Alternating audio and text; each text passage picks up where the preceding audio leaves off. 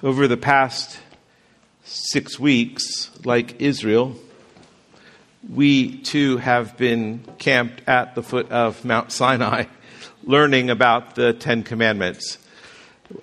We must not, as we are studying this book, particularly this chapter 20 in Exodus, we must not forget that these laws that we are studying, these laws existed before they are written down on these stone tablets. And we must not forget, as we study these laws, all that has happened to Israel prior to God giving these laws to them. Because in all the events leading up to the giving of the Ten Commandments, there is this, in the background, this wonderful shadow, this wonderful reality of grace, particularly the gospel of grace. And although it's Old Testament, the gospel screams loudly in the book of Exodus. The gospel, the good news of Jesus Christ, which obviously is clear now in the New Testament, it still exists in the background. The law in Exodus 20 is given to Israel after she had been delivered from slavery in Egypt. Grace had been revealed to them through God's deliverance, His presence, His provision, His protection of them as they're led out of bondage into this new life of freedom. And so these laws that they're being given, these are laws that we know had an impact on Israel even before these Ten Commandments. But now we see here God specifically giving them these laws for their care, their protection, because they have been delivered by grace. These laws aren't given to Israel as a way of them earning God's favor. God's favor has been all over Israel from the very beginning. God's grace has been abundant to Israel from the very beginning. And as these laws are given, this is just God in another way making himself known to this nation, making himself known in a way where he's revealing his love for them, his grace for them. And so as we study these laws, the purpose of us studying these laws is for us to, as God intended, like Israel, to obey these laws, but also to learn to take delight in these laws, to love these laws. Psalm 119, which you are all so familiar with, David writes at the very beginning, "Blessed are those whose way is blameless, who walk in the law of the Lord. Blessed are those who keep his testimonies, who seek him with their whole heart, who also do no wrong, but walk in his ways.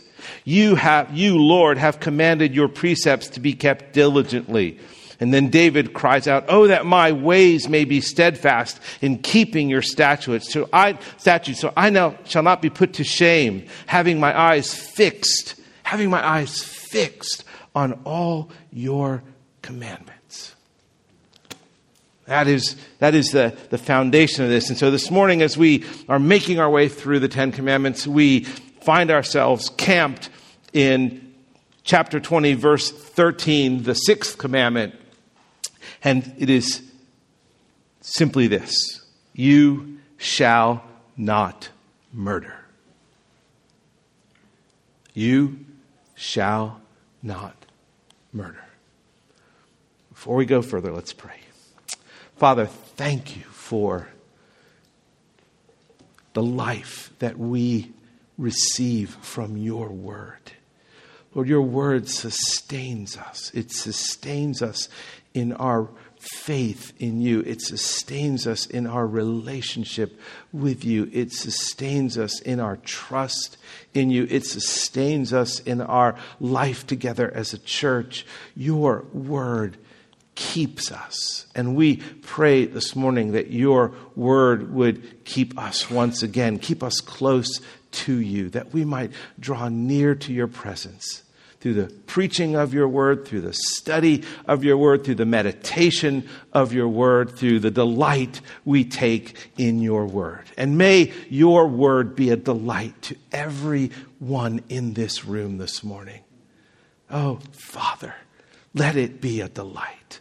Let everyone here rejoice in the truth of your word for your glory. In Christ's name, amen.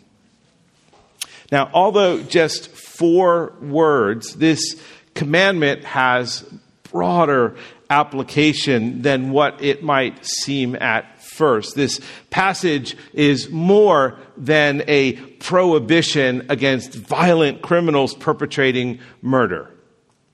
It is not reduced down to just that. This commandment is about preserving the glory of God's name by preserving the community into which he placed Israel. That's one of the reasons why this commandment exists.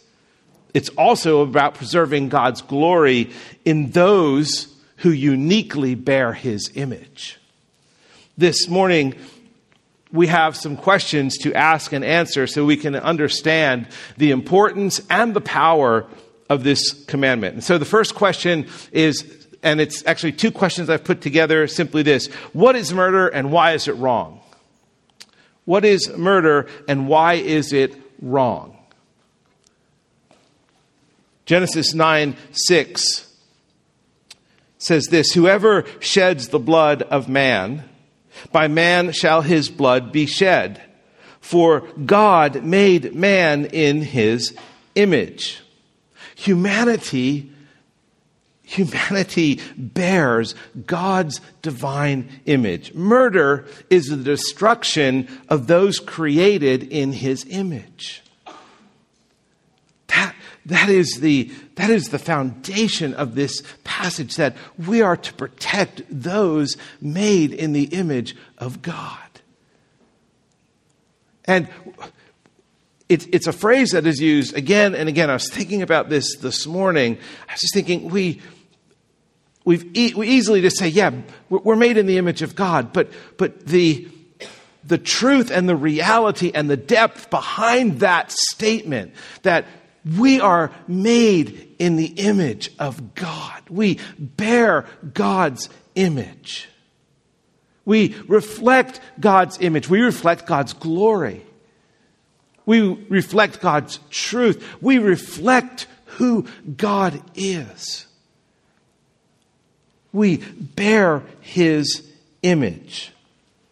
This is why this commandment exists, because God knows the human heart. He knows our temptation to ruin that image, as we saw in the garden. He knows that temptation to be the judge and the decider of human life over and above his sovereignty. And so this commandment, you shall not murder, is God's design to protect those who bear his image. Now, death is a tricky subject. Our culture avoids talking about death. We use a lot of euphemisms to describe death. So we don't simply say he's dead or he died. We use euphemisms like they passed away. They went to a better place. And on and on. It's because it's an uncomfortable subject. And so we avoid talking about death. And yet, with all the avoidance of death talk in our culture, in the world that we live in, there exists this other side that we accept and even celebrate, a culture of death. And we do it through movies and television and video games and decisions about the value of human life. So on one side, you've got this avoidance. On the other side, you've got this celebration of death. And the casual portrayal of violence and murder has become normal in the entertainment industry in particular. But the dignity and the sanctity of human life throughout our culture has been marginalized and even rejected in some circles. A medical professor named Malcolm Potts said this: He said, we can no longer base our ethics on the idea that human beings are a special form of creation made in the image of God, singled out from all other animals and alone possessing an immortal soul. Once this religious mumbo-jumbo has been stripped away, we may continue to see normal members of our species as possessing greater capacities of rationality, self-consciousness, communication, etc., than members of other species, but we will not regard as sacrosanct the life of each and every member of our species. And then Dr. Peter Singer, who was the professor of bioethics at Princeton University, said this: those who are cognitively impaired, whether as a result of congenital condition, a degenerative disease, or as a result of accident or injury, ought not to be regarded as intrinsically equally valuable human beings along with the rest of society. If that were true, my autistic granddaughter Kate would not be alive today. That is where society has drifted. And they drift more and more into this way of thinking and evaluating the worth of human life. Look back over the 20th century in particular, and you can chart how society has come to believe that things as abortion and euthanasia and suicide are acceptable. And in Exodus 20:13, you shall not murder. God wants us to protect and wants to protect Israel from the ravages and the destruction of this sin, the disregard for human life. To that end, in this verse, he addresses murder, which again is simply defined as this. Let me give you what I've tried to reduce down to a simple definition of murder in this passage: the destruction of those created in the image of God.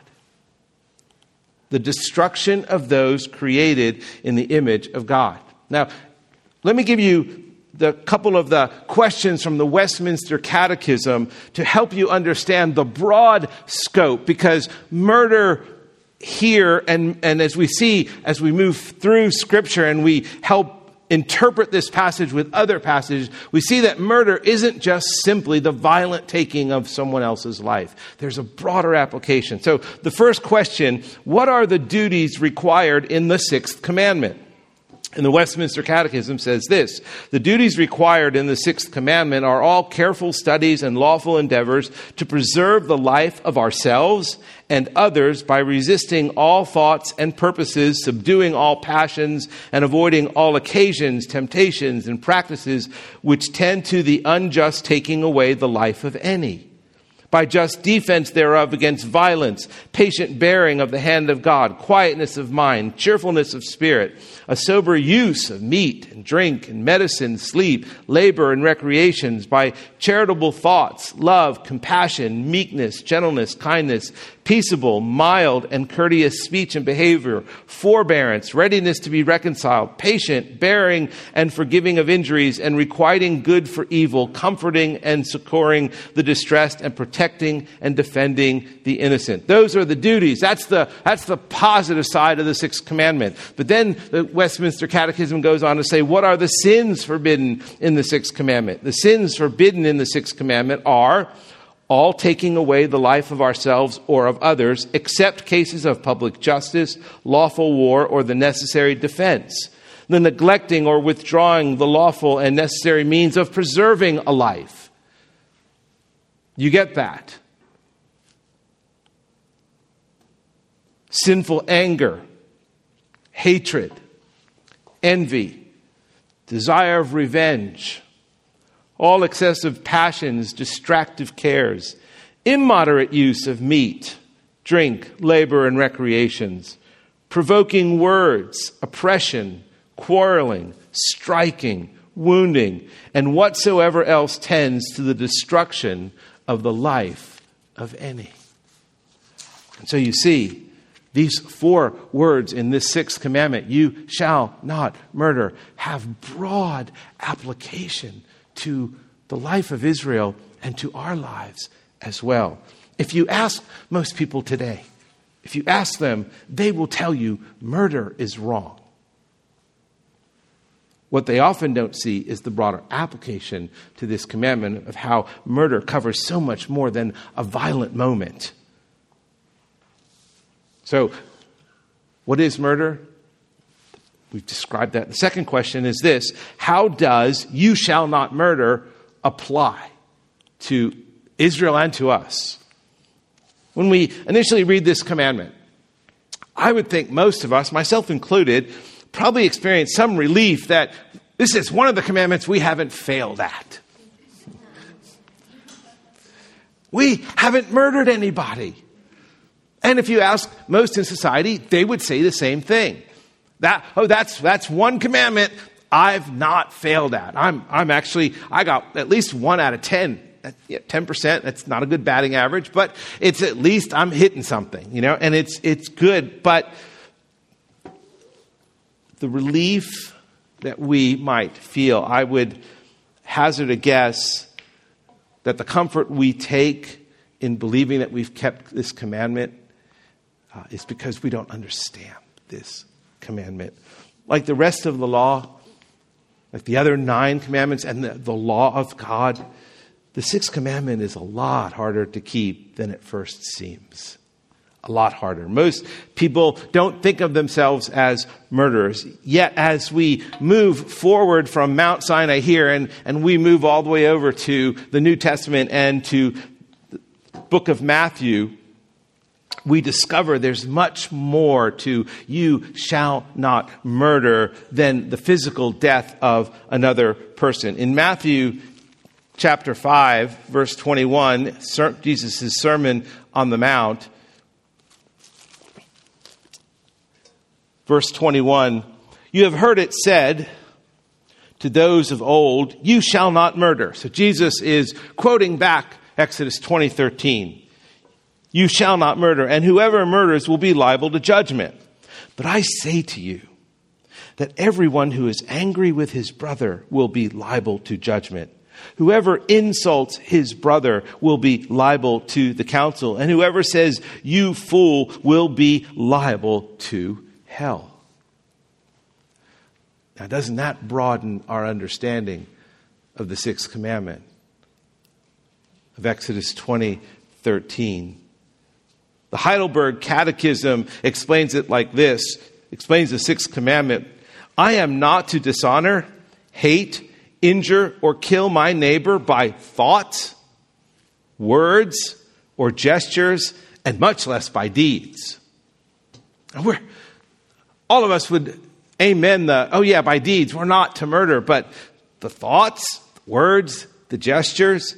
So rather than being one of the easier commandments to keep, it actually becomes one of the hardest commandments to keep. Let's be brutally honest with ourselves. Most of us in this room will never kill another person physically, but we can at times assassinate others with our words. We murder in our hearts through envy or jealousy or bitterness or anger or unforgiveness or hatred and revenge. We may not murder physically, but we can do it internally. We can do it in our attitude. 1 John 3:15 says, "Everyone who hates his brother is a murderer." That's pretty blunt. And that's what Jesus is getting at in 5:21.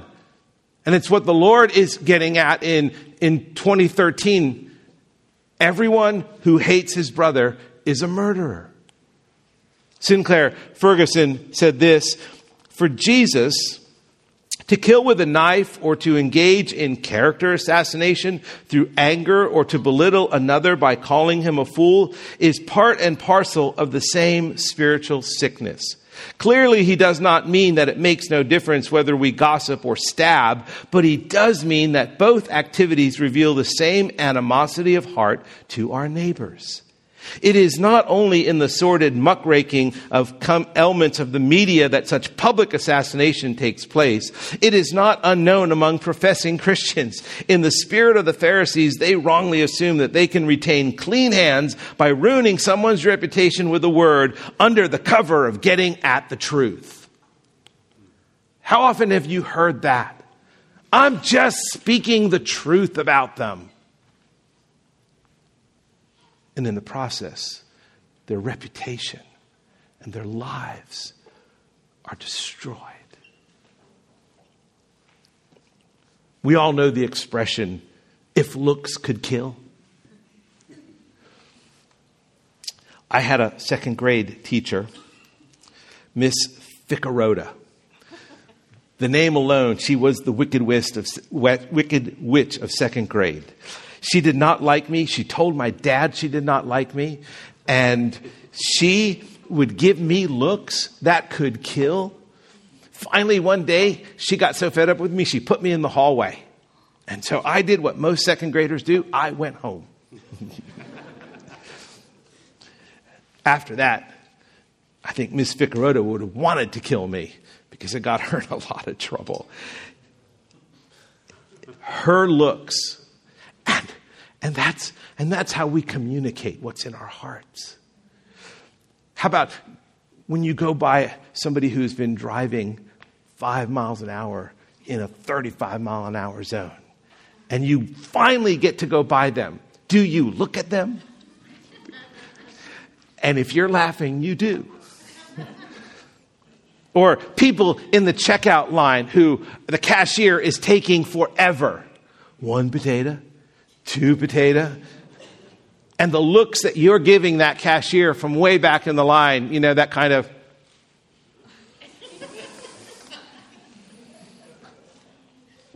Or the way moms just simply look at unruly children when they're waiting in line at the grocery store.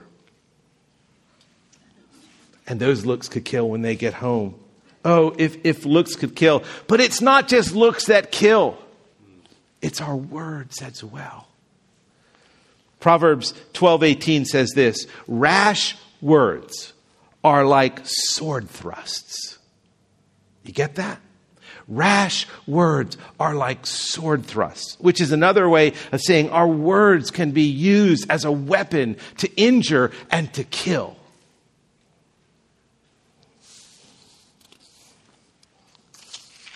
And how prevalent that is in our day and age with the advent of the internet. Now, I'm a huge fan of John Newton, the writer of Amazing Grace, and I've read his life story, and I'm reading through a 4,000-page volume set of 4 books that just tells his life story. And I love the way he communicates. And there's one book he's written, and he's writing letters to a young man who has become a pastor, and he's mentoring this young man. And one of the things that I noticed in the book, this is in the 17th century, I noticed that they had an internet in their day. They just called it the printing press.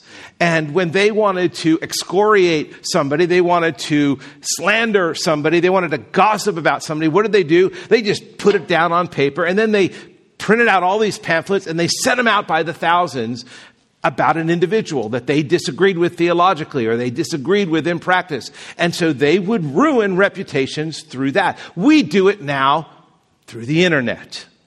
Facebook, Instagram, Twitter, and the like. Lives and reputations that have taken a lifetime to build have been destroyed. They've been assassinated in the push of one send button.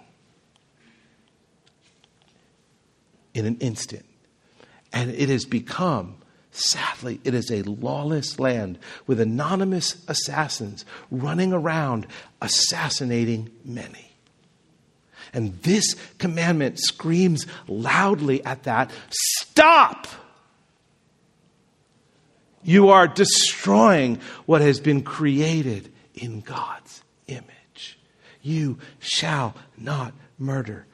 Gossip and slander is character assassination. And this verse applies directly to that. Belittling others is murder from the heart. Demeaning others is murder from the heart. Slandering others is murder in the heart. Gossiping about others is murder from the heart. This is why Jesus is so blunt in Matthew 5:21. He uses language that we can easily understand. Are you angry with your friend? Do you belittle him? This is such a serious sin. He says here, it is worthy of the hell of fire. That's how serious this commandment, this sin is to the Lord. Because it is his people who are being ruined and destroyed. Those who have been created in his image, who bear his image and bear his glory. And whether you realize it or not, it diminishes the glory of God. It undermines the glory of God. It is, and it goes on, Jesus goes on and says in verse 23 of 5:21, so if you are offering your gift at the altar and there remember that your brother has something against you, leave your gift there before the altar and go. First be reconciled to your brother and then come and offer your gift. In other words, look, if there's this enmity between you and someone else, there's this anger in your heart, they're offended with you or you are separated from them, the Lord would say, I would rather you not be sitting here this morning. Go and make things right before you come and stand before me as though you have clean hands and a pure heart when you're harboring anger and resentment and bitterness in your heart towards somebody. Now, that's not some excuse to leave Sunday meetings and, I was angry with somebody, so I just decided to go out to breakfast this morning. No. That's not what I'm not saying that. I'm saying that the seriousness of this sin, the seriousness of this commandment, God, in God's eyes is, look, I want you reconciled, or I want you at peace, even if you're not in agreement. You don't have to be in agreement to be reconciled. Do you get that? You can be in disagreement and still be brothers and sisters in Christ who love and care and speak well of one another. We just live in a world of such divide that if you don't agree, you are enemies and nothing else.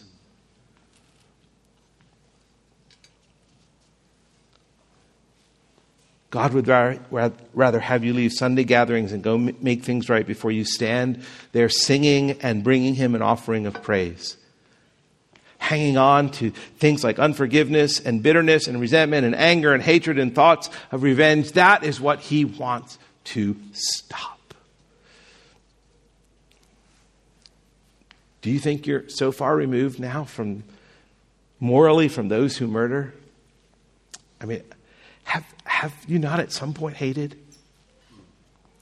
Have you not at times been angry and resentful and bitter and vengeful? Have you not gossiped or slandered? Or have you not at some point used your tongue to subtly destroy or ruin another person?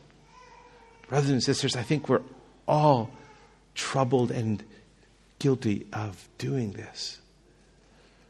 D.A. Carson said this. He said, these verses make one great point. The Old Testament law forbidding murder must not be thought adequately satisfied when no blood has been shed. Rather, the law points toward a more fundamental problem, man's vilifying anger. Jesus, by his own authority, insists that the judgment thought to be reserved for the actual murderer in reality, hangs over the wrathful, the spiteful, the contemptuous. What man then stands uncondemned? What man? What woman? No one. Now, is all anger wrong? No. Anger towards sin and injustice is appropriate. We see that in Scripture. It's anger towards another that Jesus condemns here. Jesus doesn't forbid all anger, just the anger that comes out of our personal relationships.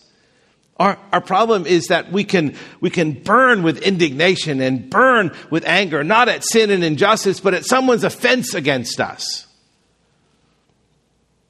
Jesus was angry at sin and he was angry at injustice, but never at those who unjustly arrested him and unfairly convicted him and unceremoniously beat him and mocked him and spit on him and crucified him.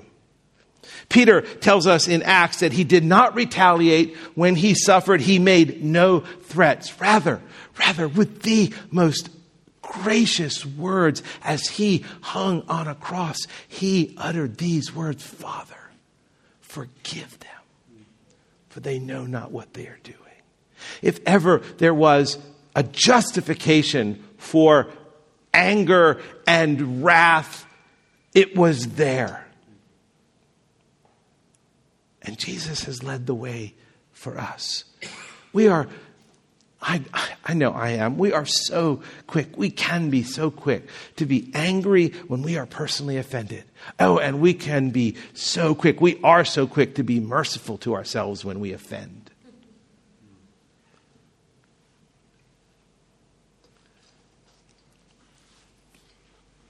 This verse, "You shall not murder," wants us to be aware of how powerful words are to either hurt or to heal. Proverbs says that a word aptly spoken, or in a timely manner, words aptly spoken are like apples of gold in settings of silver. The right words at the right time, rather than if looks could kill. Now, what are the consequences of breaking this commandment? Because this commandment does a great job of revealing the depravity of the human heart. James 3:7 says this, "For every kind of beast and bird, of reptile and sea creature can be tamed and has been tamed by mankind, but no human being can tame the tongue. It is a restless evil full of deadly poison." Words can kill. With it we bless our Lord and Father, and with it we curse people who are made in the image of God. Grudges, comments that slight, thoughtless words, retaliation, bitterness, unforgiveness, resentment, anger, destroy those created in the image of God. And when we break this command, we bring shame to God's glory, and we bring shame to God's community, and we bring destruction to our own spiritual health. James is right. We cannot tame our tongues, and because we can't, right here we are condemned, and we are cursed, and we are destined for an eternity that Jesus spells out clearly in 5:21. The law does what it's intended to do for our good. The law exposes our hearts in all their ugliness, in all their depravity. It shows us our true condition before God. And even the most respectable among us are laid bare by God's law, by the truth of God's word. Because we are all breakers of the sixth commandment. Maybe not in physical deed, but assuredly in word. And that is why we need saving. That is why we need salvation, don't we? Don't we? We would have no hope except for Jesus, who came into our world and faced the very same temptations we face to be offended and angry. He did. He walked through all of that, mocked and ridiculed, reputation destroyed. But never once did he break this command. Never once. Jesus held his tongue and he guarded his heart. Brothers and sisters, without Christ, we are condemned. Our hope is found in Christ. No one ever kept this commandment perfectly. accept Jesus.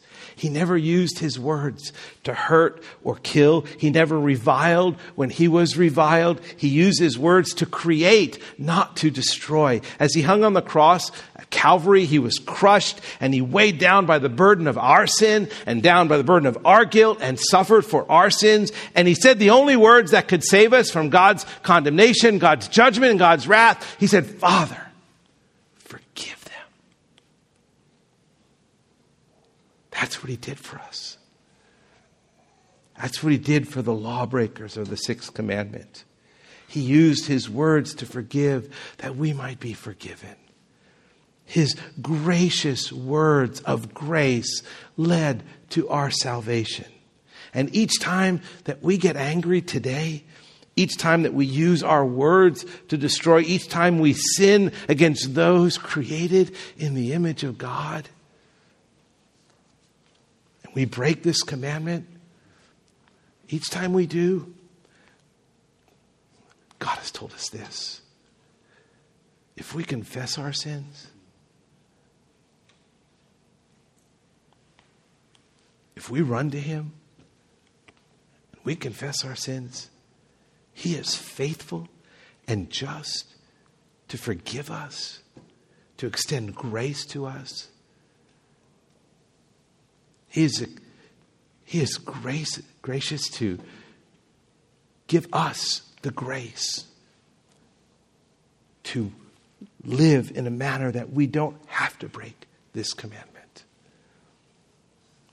The Christian gospel of grace always shines bright, particularly in the darkness. And it shines bright for us. You shall not murder. And when we do, whether we do it with our tongues, we do it with our looks, we do it with our thoughts, when we do, if we are quick to humble ourselves and acknowledge, to confess, he is faithful and just to cleanse us and to forgive us from all unrighteousness. Now, you might think, and I've heard this before, I've heard folks say, yeah, Jesus could keep this command, but I'm not Jesus. How can you expect me to in the world I live in? What they're really saying is, don't hold me to biblical standards. That's what they're saying. Don't hold me to biblical standards. Oh, but I will. Because you are made in the image of God. And because you are made in the image of God, His Spirit dwells in you if you've come to put your faith in Christ. And you are no longer a slave to sin. You've been transformed. You're a new creation in Christ. You don't have a heart of stone. You have a heart of flesh now. And God has written His law on your heart. And grace is available. Grace, unending grace. Grace that you can't tap into enough to bring out that grace without and say, oh, it's been depleted. There's not enough grace. There is grace unending. And grace to live and to follow these commandments. As you are here this morning and you are listening to these words, and maybe you don't know Christ. Maybe you have never put your trust in Him for salvation, for the forgiveness of your sins. And you are aware that you do murder in the heart. Listen, the sad and frightening warning here is you will be liable to the hell of fire. Oh, may you be rescued from that. May you understand. May God open your heart and eyes this morning to the grace He offers you, that you don't have to anticipate that future, but you have a destiny, a future that you can have in Christ, whose forgiveness is offered freely. You can obey that command. You can be self-controlled because Jesus has shown us the way.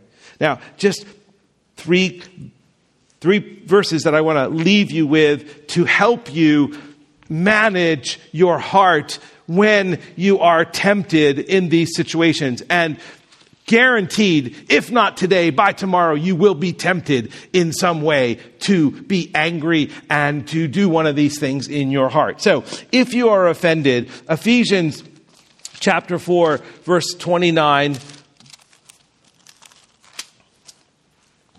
let no corrupting talk come out of your mouths, but only such as good for building up as fits the occasion, that it may give grace to those who hear. And do not grieve the Holy Spirit of God, by whom you were sealed for the day of redemption. Let all bitterness and wrath and anger and clamor and slander be put away from you, along with all malice. Be kind to one another, tender-hearted, forgiving one another as God in Christ forgave you.